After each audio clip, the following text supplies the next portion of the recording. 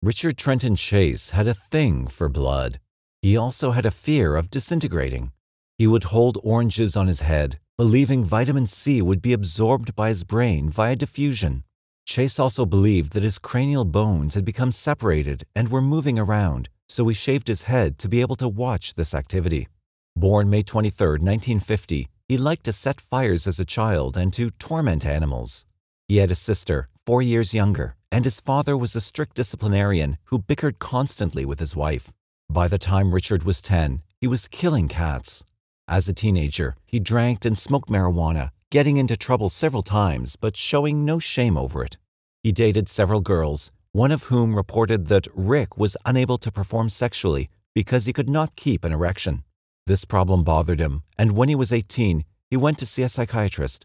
He learned that a root cause of impotence was repressed anger. The psychiatrist also thought he might be suffering from a major mental illness, but did not suggest he be committed. After he moved out of his parents' home, he went through a series of roommates, many of whom reported his bizarre behavior and heavy drug use. Even the few friends he had considered him weird. Once he nailed shut his bedroom closet door because people were invading his space from in there. He was preoccupied with any sign that something was wrong with him, which held true throughout his adult life, and he once entered an emergency room looking for the person who had stolen his pulmonary artery. He also complained that the bones were coming out through the back of his head, that his stomach was backward, and that his heart often stopped beating. Another psychiatrist diagnosed him as paranoid schizophrenic, but thought he might actually be suffering from drug-induced toxic psychosis. He was put under observation for 72 hours, and it was recommended that he stay, but he was allowed to leave whenever he wanted without obtaining permission. Eventually, he was released. His life grew increasingly slovenly, and he submersed into hypochondria and drug abuse. He was 5'11" and weighed only 145 pounds. He lived with his mother for a while, now divorced, but believed he was being poisoned. His father made him move out and got him an apartment. Chase soon began to kill and disembowel rabbits that he either caught or bought, and to eat their entrails raw. Sometimes he would put the intestines with the animal's blood into a blender, liquefy them, and drink this concoction in an effort to keep his heart from shrinking to the point of disappearing from his body. He once injected rabbit blood into his veins and got very ill. He believed this rabbit had ingested battery acid that had seeped into his stomach, but in fact, he had a bad case of blood poisoning. Finally, he was committed as a schizophrenic suffering from somatic delusions. The doctors tried antipsychotic medications which failed to work, indicating that his psychosis may have been precipitated by his drug abuse. In 1976, he escaped and showed up at his mother's house. He was returned to the hospital, ending up at Beverly Manor, a facility for mental patients, where he earned the nickname Dracula. He often spoke about killing rabbits, and one day he was found with blood around his mouth. 2 dead birds, their necks broken, lay outside his window. The classic Renfield syndrome. Eventually he was released and deemed no longer a danger to anyone. That's what they believed, anyway. His parents were granted a conservatorship, renewed annually, and his mother paid his rent and shopped for his groceries. Chase moved into another apartment and began to catch and torture cats, dogs, and rabbits. He killed them to drink their blood. Sometimes he stole neighborhood pets, and once he even called a family whose dog was missing to tell them what he had done to the animal. He bought guns and started to practice with them. Although he was on psychiatric medication, he remained unsupervised. His mother weaned him from the medications herself, deciding that he did not really need them. In 1977, the court-awarded conservatorship expired, and his parents did nothing to renew it, leaving Chase on his own. One day he paid his mother a visit. She heard a loud noise and opened the door to see her son holding a dead cat. He threw the animal to the ground and tore it open, smearing the blood all over his face and neck. His mother failed to act and never reported the incident. On August 3rd that same year, police officers found Chase's Ford Ranchero stuck in sand near Pyramid Lake in Nevada. 2 rifles lay on the seat, along with a pile of men's clothing. Blood smears on the inside, and a blood-filled white plastic bucket containing a liver made them suspicious. When they spotted Chase through binoculars, he was nude and covered in blood. He saw them and ran, but they caught up with him and took him back to his pickup. He claimed that the blood was his. It had seeped out of him. The liver, it turned out, was from a cow. Chase soon became a fan of the Hillside Strangler, operating not far away, and he avidly read the newspaper articles about the killings. He had guns, he had a fear of other people, and he had no sense of boundaries, a lethal combination, even without his weird blood fantasies. Soon, he grew bolder. It was December 29th, 1977. The man's name was Ambrose Griffin. He was 51, an engineer, and the father of 2 sons. He had been yelling at something or someone, his wife reported to homicide cops in the emergency room, and he turned and just dropped right there in front of her. She'd heard 2 odd popping noises, but had given them no thought. They had just returned from a shopping trip, and Mrs. Griffin had opened the trunk of the car and taken out the bag of potatoes. Her husband had followed with 2 sacks of groceries and had been on his way back to the car when he had dropped, presumably from a heart attack. Soon she would learn a more horrifying truth. Her husband had been shot in some sort of random drive-by attack. One of the Griffin boys reported having seen a man with a rifle walking around in their East Sacramento neighborhood. They tailed him and they called the police, but it turned out not to be their man. His gun was not the .22 caliber murder weapon. The following day, a news crew found 2 spent shell casings on the pavement near the Griffin residence. Detectives followed up on reports of a suspicious car driving around the neighborhood, but could get no clear description. On the afternoon of the Griffin shooting, a 12-year-old boy reported that a man with brown hair, seemingly in his 20s, had shot at him from a brown Pontiac Trans Am as he rode his bike. He was put under hypnosis and recalled a license plate number, 219 EEP. It led nowhere. Routine police work turned up a report from a woman who said that a shot had been fired into her home on December 27th. She lived only a few blocks from the Griffins. A search of her kitchen produced a .22 caliber slug. It proved to have been fired from the same gun that had killed Ambrose Griffin. At that point, all leads dried up. On January 11th, 1978, Dawn Larson had a strange encounter with Chase. During the 6 months that they had been neighbors in the same East Sacramento apartment complex on Watt Avenue, she had seen him carry 3 animals into his apartment, against the rules, but had never seen those animals again. She thought him odd, but worried that he was lonely. He asked her for a cigarette. She gave him one, but he stopped her from walking away. When she gave him the rest of the pack, he let her go. Nearly 2 weeks later, on the 23rd, at 2909 Bernice Street, Jean Layton spotted an unkempt young man with longish hair strolling toward her. She watched as he tried her patio door, found it locked, and went to the windows. They too were locked, so he came back to the door. Mrs. Layton met him there, face to face. He showed no emotion whatsoever as he scrutinized her. Then he turned, paused to light a cigarette, and walked away through her backyard. Down the street, Robert and Barbara Edwards were bringing their groceries into the house when they heard a noise outside. Whoever was in there apparently heard them and started to run. They heard a window slam at the back of the house and then, oddly, a disheveled young man came around the corner toward them. Though Edwards tried to stop him, he sprinted past and got out into the street. Edwards gave chase but lost him when he jumped a fence. The police arrived to find the house in shambles, with theft of valuables the obvious motive. However, he had also urinated into a drawer of freshly laundered baby's clothing and had defecated on a child's bed. The intruder kept going, veering off his path here and there to walk across the front porches of random houses. Then he came to a tract house at 2360 Tioga Way. FBI agent Robert Ressler once asked Chase how he selected his victims.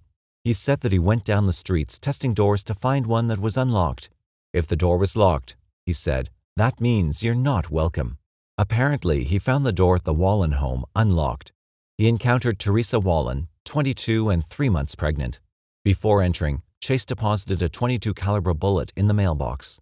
He opened the door and ran into Terry as she was taking out the garbage. She dropped the bag as he raised his pistol and shot her twice. One bullet entered her palm, held up defensively, and traveled up her arm to exit out of her elbow and nick her neck. The other went through the top part of her skull. She fell and Chase then knelt over her prostrate body, firing another bullet into her temple. His next move was to drag her into the bedroom, leaving a trail of blood behind. He then retrieved a knife from the kitchen and an empty yogurt container from the trash bag that Terry had been carrying. When David Wallen came home that night at 6, he found the house dark. He entered and saw their dog, a German shepherd, waiting outside, but his wife was nowhere to be found. Oddly, the stereo was on. A bag of trash and what appeared to be oil stains on the carpet troubled him. He followed the stains to the bedroom. Then he began to scream. His wife lay just inside the door on her back. Her sweater was pulled up over her breasts and her pants and underwear down around her ankles. Her left nipple was carved off, her torso cut open below the sternum, and her spleen and intestines pulled out. Chase had stabbed her repeatedly in the lung, liver, diaphragm, and left breast. He also had cut out her kidneys and severed her pancreas in two. He placed the kidneys together back inside her. There was blood in the bathroom, and it was later learned that Chase had smeared Terry's blood all over his face and hands, licking it off his fingers.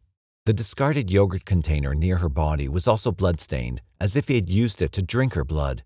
The most heinous act, however, was to stuff animal feces into her mouth. There were odd rings of blood around the body, as if someone had placed a bucket there. 2 days later, a puppy was found killed and mutilated not far from the Wallen home. A strange man with stringy hair and driving a ranchero had bought 2 puppies from the family with seemingly no concern whether he got males or females, and then they found one of the puppies from the litter dead. On January 27th, Evelyn Miroth, 38, was babysitting her 20-month-old nephew in her home, 1 mile from the Wallen residence. Her 51-year-old friend, Dan Meredith, came over. Evelyn was about to send her son, Jason, 6, to a friend's house, and when Jason failed to arrive, the friend sent her daughter over to check. The little girl saw movement inside from the front window and then turned around to report that no one had answered the door. Neighbors grew worried, and one finally entered the house and saw what had happened that morning. Danny Meredith lay in the hallway in a pool of blood. The deputy who checked him saw a gunshot wound on his head and then saw blood in the bathroom and what looked like bloody water in the tub. Then he found Evelyn lying naked on the bed in her bedroom, her legs splayed open. She had a gunshot wound to her head, and her abdomen had been cut open and her intestines pulled out. 2 carving knives, stained red, lay nearby. It appeared that she had been taking a bath when surprised by her killer and then dragged to the bed. He sodomized her, stabbed her through the anus into her uterus at least 6 times, made several slices across her neck, and tried to cut out an eye. Bloody ringlets on the carpet indicated he had once again used some kind of container to collect blood. He stabbed several internal organs as well, which the coroner later noted would facilitate getting at blood in the abdomen. On the other side of the bed, police officers discovered the body of a boy who turned out to be Jason. He had been shot twice in the head at close range. The intruder had left bloody footprints behind, which resembled the shoe marks found at the Wallen murder scene. Then they located an 11-year-old girl in the neighborhood who described the man near the victim's residence around 11 o'clock. She described him in his early 20s. He fit the description of a man seen repeatedly in that area walking around asking people for magazines. Dan Meredith's red station wagon was missing from the front of the house, where neighbors had seen it parked that morning. Then Karen Ferreira arrived, seeking the whereabouts of her son, David, left with her sister-in-law, Evelyn, that morning. No one had seen him, but a bullet hole was discovered in the pillow that had been in a crib. There was a lot of blood. It later turned out that Chase had drunk Evelyn's blood and had mutilated the baby's body in the bathroom. A knock on the door must have interrupted him, and he had fled with the body. As the police looked for him, he took the baby to his home and severed the head. He removed several organs and consumed them. It seemed to Chase that he would get away with this brutal series of murders, but he did not realize how quickly the police were closing in. Meredith's station wagon was found abandoned not far from the murder scene, the keys still in it. There was little hope that the baby was still alive. The police did not know it, but the parking lot where they located the missing car was only about 100 yards from apartment 15 of the Watt Avenue complex where Richard Trenton Chase lived. The FBI was already on the case. Robert Ressler and Russ Vorpagel developed a profile of who they were probably looking for. They figured him for a disorganized killer as opposed to an organized one, with some clues pointing toward the possibility of psychosis. He clearly had not planned these crimes and did little to hide or destroy evidence. He left footprints and fingerprints and had probably walked around in daylight with blood on his clothing. In other words, he gave little thought to the consequences. At the very least, his domicile would be as sloppy as the places he ransacked after he was finished with them. And the fact that the murder scenes were fairly close together meant he might not have a car. In fact, he'd taken a car from one house, so he must have walked to that one at least. That meant it was likely that he lived in the vicinity of the crimes. It was also likely that he would kill again and keep on killing until he was caught. They had to work fast. They figured him to be a white male in his mid-20s, thin and undernourished. Evidence of the crimes, they were sure, would be found in his residence, and if he had a vehicle, in there as well. He either would have a history of medical illness or drug use, or both, and he would be something of a loner.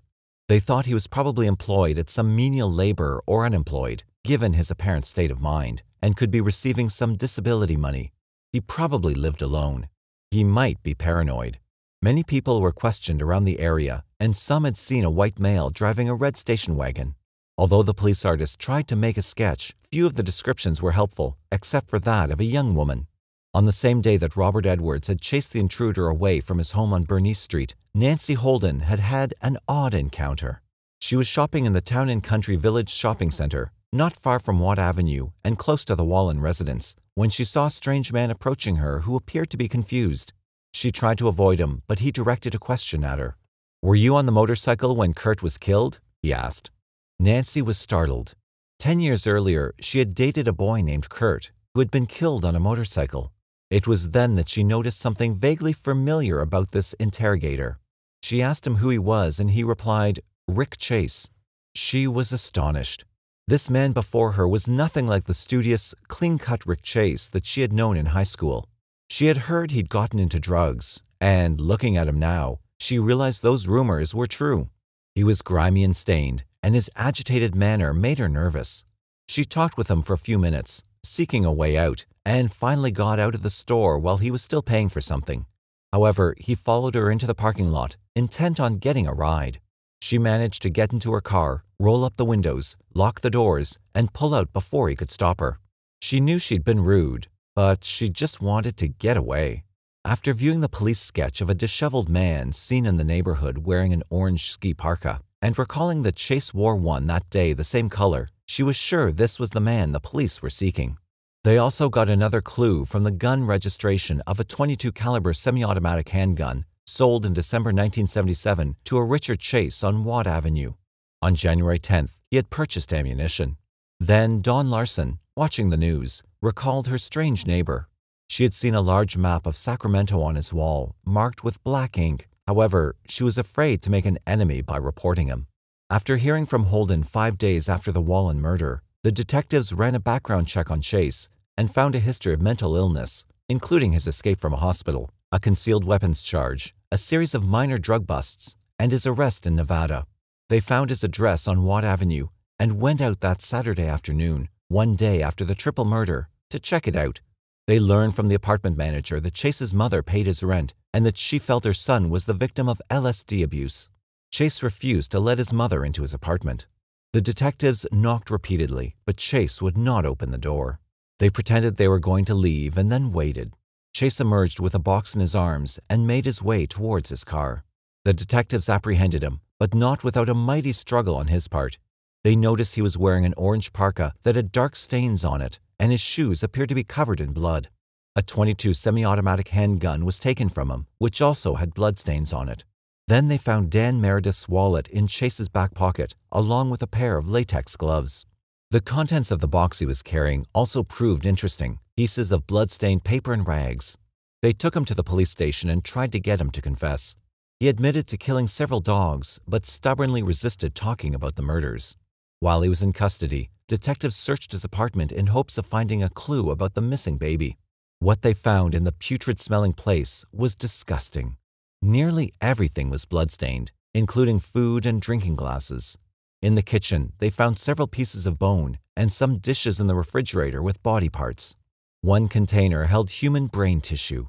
An electric blender was badly stained and smelled of rot. There were 3 pet collars, but no animals to be found. Photographic overlays on human organs from a science book lay on a table, along with newspapers on which ads selling dogs were circled. A calendar showed the inscription "Today" on the dates of the Wallen and Miroth murders.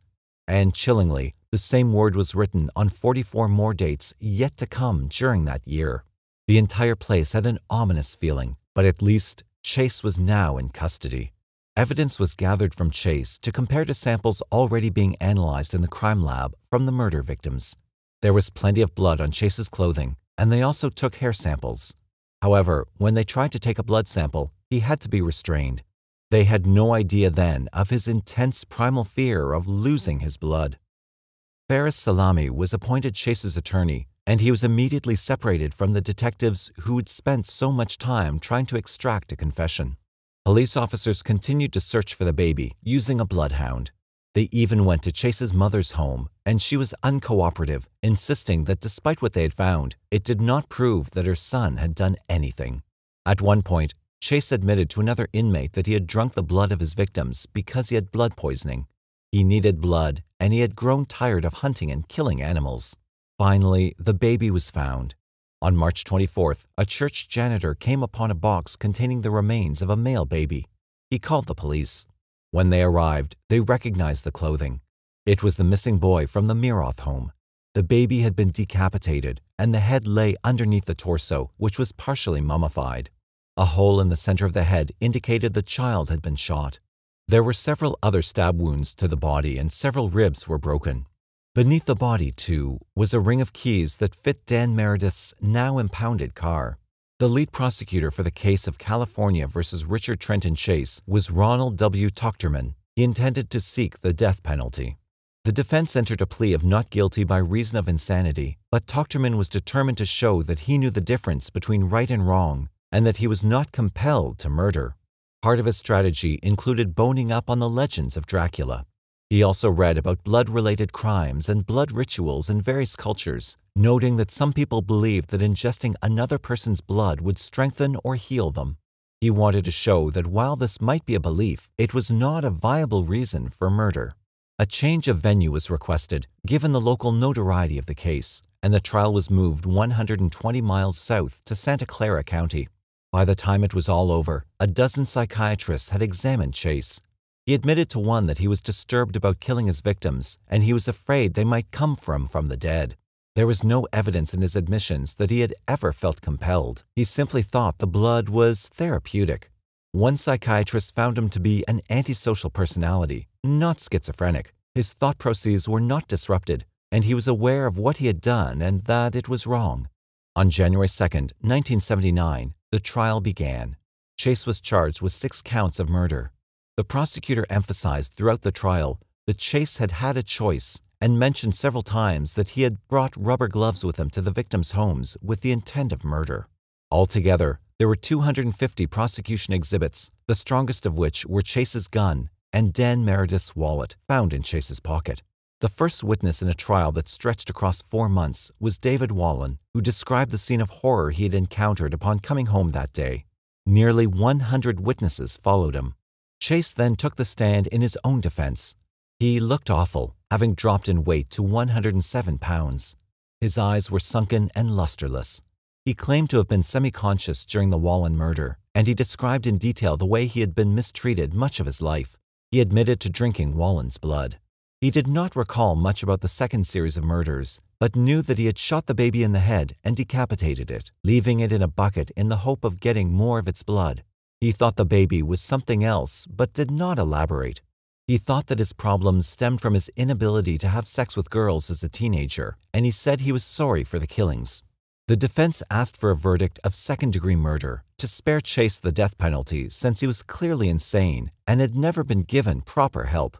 Tochterman argued that he was a sexual sadist, a monster who knew what he was doing and who could not be salvaged. On May 8, 1978, after 5 hours of deliberation, the jury returned a verdict of 6 counts of first-degree murder. During the sanity phase, the jury found Chase legally sane after deliberating an hour. It took them 4 hours to decide that Chase should die in the gas chamber at San Quentin Penitentiary. While interviewing killers all over the country to add information about criminal psychology to their database, FBI profilers visited Richard Chase and learned about some of his oddities. Robert Ressler recounts his encounter in a book, Whoever Fights Monsters. He describes how Chase had believed in 1976 that his blood was turning to powder and that he thus needed blood from other creatures to replenish it. Nevertheless, the psychiatrists had released him, despite protests from some of the staff that he was dangerous. From the time he was arrested in Nevada in August 1977 until the murders began in December paints a clear picture of a deteriorating mind. It was after that he had killed his mother's cat and bought 2 dogs to kill. He also tormented a neighborhood family about their missing dog. He then collected articles on the Hillside Strangler. Then, in December, he acquired his gun. After the Griffin killing, he bought a newspaper and kept an editorial page about the senseless nature of that shooting. Then he bought more ammunition. He also set a fire in his neighbor's garage to drive them from the neighborhood because their music annoyed him. He told a psychiatrist that the first killing had happened after his mother would not allow him to visit for Christmas. He was just shooting his gun out the window of his car. That he had fired shots at other houses indicated it was not altogether an accident. Chase told the FBI profilers that he had killed to preserve his own life, and he was developing an appeal based on that. He mentioned soap dish poisoning. Ressler asked him what that was, and he explained that everyone has a soap dish. If you lift the soap and find that underneath it's dry, you're all right. If it's gooey, you have the poisoning, which turns your blood to powder. The powder then depletes your energy and eats away at your body. Chase also said that he was Jewish, which he was not, and that he'd been persecuted by Nazis because he had a Star of David on his forehead, which he didn't. He explained that the Nazis were connected to UFOs, which had telepathically commanded him to kill to replenish his blood. These UFOs followed him around, and the FBI should be able to pinpoint them by putting a radar on him. He then shoved a cup at Ressler, filled with part of a macaroni and cheese dinner. He wanted it analyzed for poison. Ressler learned that the other inmates taunted Chase and urged him to kill himself. They did not want him near them. Ressler, along with the prison mental health professionals, felt he ought to be transferred to a psychiatric hospital. Although he was sent to one for a short time, he soon returned to San Quentin. On the day after Christmas in 1980, one day short of the 3rd anniversary of the killing spree, the guard looked in on Richard Chase. The condemned man was lying on his back in his bunk, breathing normally. He did not return the guard's greeting, which was not unusual. At 11:05, the same guard looked into the cell again. Chase was on his stomach, both legs extended off his bunk, and his feet were on the floor. His head was against the mattress, and his arms extended toward the pillow. The guard called out to Chase, who failed to move. He went in and pulled Chase off the bed. It was clear to him that the Vampire of Sacramento, aka Dracula, was dead. K.P. Holmes, the coroner, was called. He searched the cell and located a strange suicide note after taking some pills. Chase had been taking a daily dose of Sinequin for hallucinations and depression, which came to his cell in a package of 3 pills. Apparently, he had hoarded the pills and then overdosed. The cause of his death was toxic ingestion. His heart was found to be normal and in good shape despite his lifelong concerns. The prison psychiatrist noted that Chase had been psychotic since the time he had entered the prison, but no one much bothered about the nature of his bizarre obsession with blood. In 1992, a movie called Unspeakable was made based on Chase as a model for the killer. His case is still used by the FBI as the archetypal model for understanding the disorganized killer.